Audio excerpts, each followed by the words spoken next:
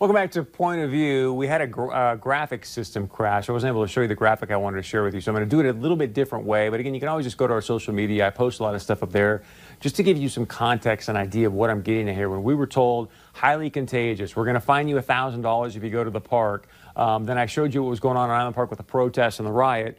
And I want to show you this. And here's what's important before I get to this, Jacob, if you want to get ready. But what I'm going to show you is the rate of positive COVID people that are getting tested. And what I'm trying to say here is that when you want to look at a very interesting variable in this whole conversation, it's not, the total cases and all that kind of stuff, but it's for how many people are getting tested, what's the rate of those people that are coming up and showing up positive. So if you do, 1,000 tests, how many of those people are becoming positive with COVID? This is fascinating. So I'm going to share with you this graphic that we've put together. And we wanted to show you this tonight full screen, but we weren't able to do so. But you can get a little bit closer here, Jacob, if you can.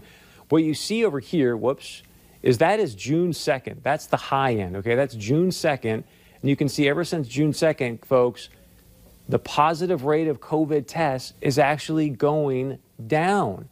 So after thousands of people being in Island Park protesting and rioting, the percentage of people that are testing positive for COVID is going down. When we were told it's highly contagious, they were going to fine you a G for going to the park. It's important data, facts, not fear. All right, stay with us. We're going to be wrapping things up right after this.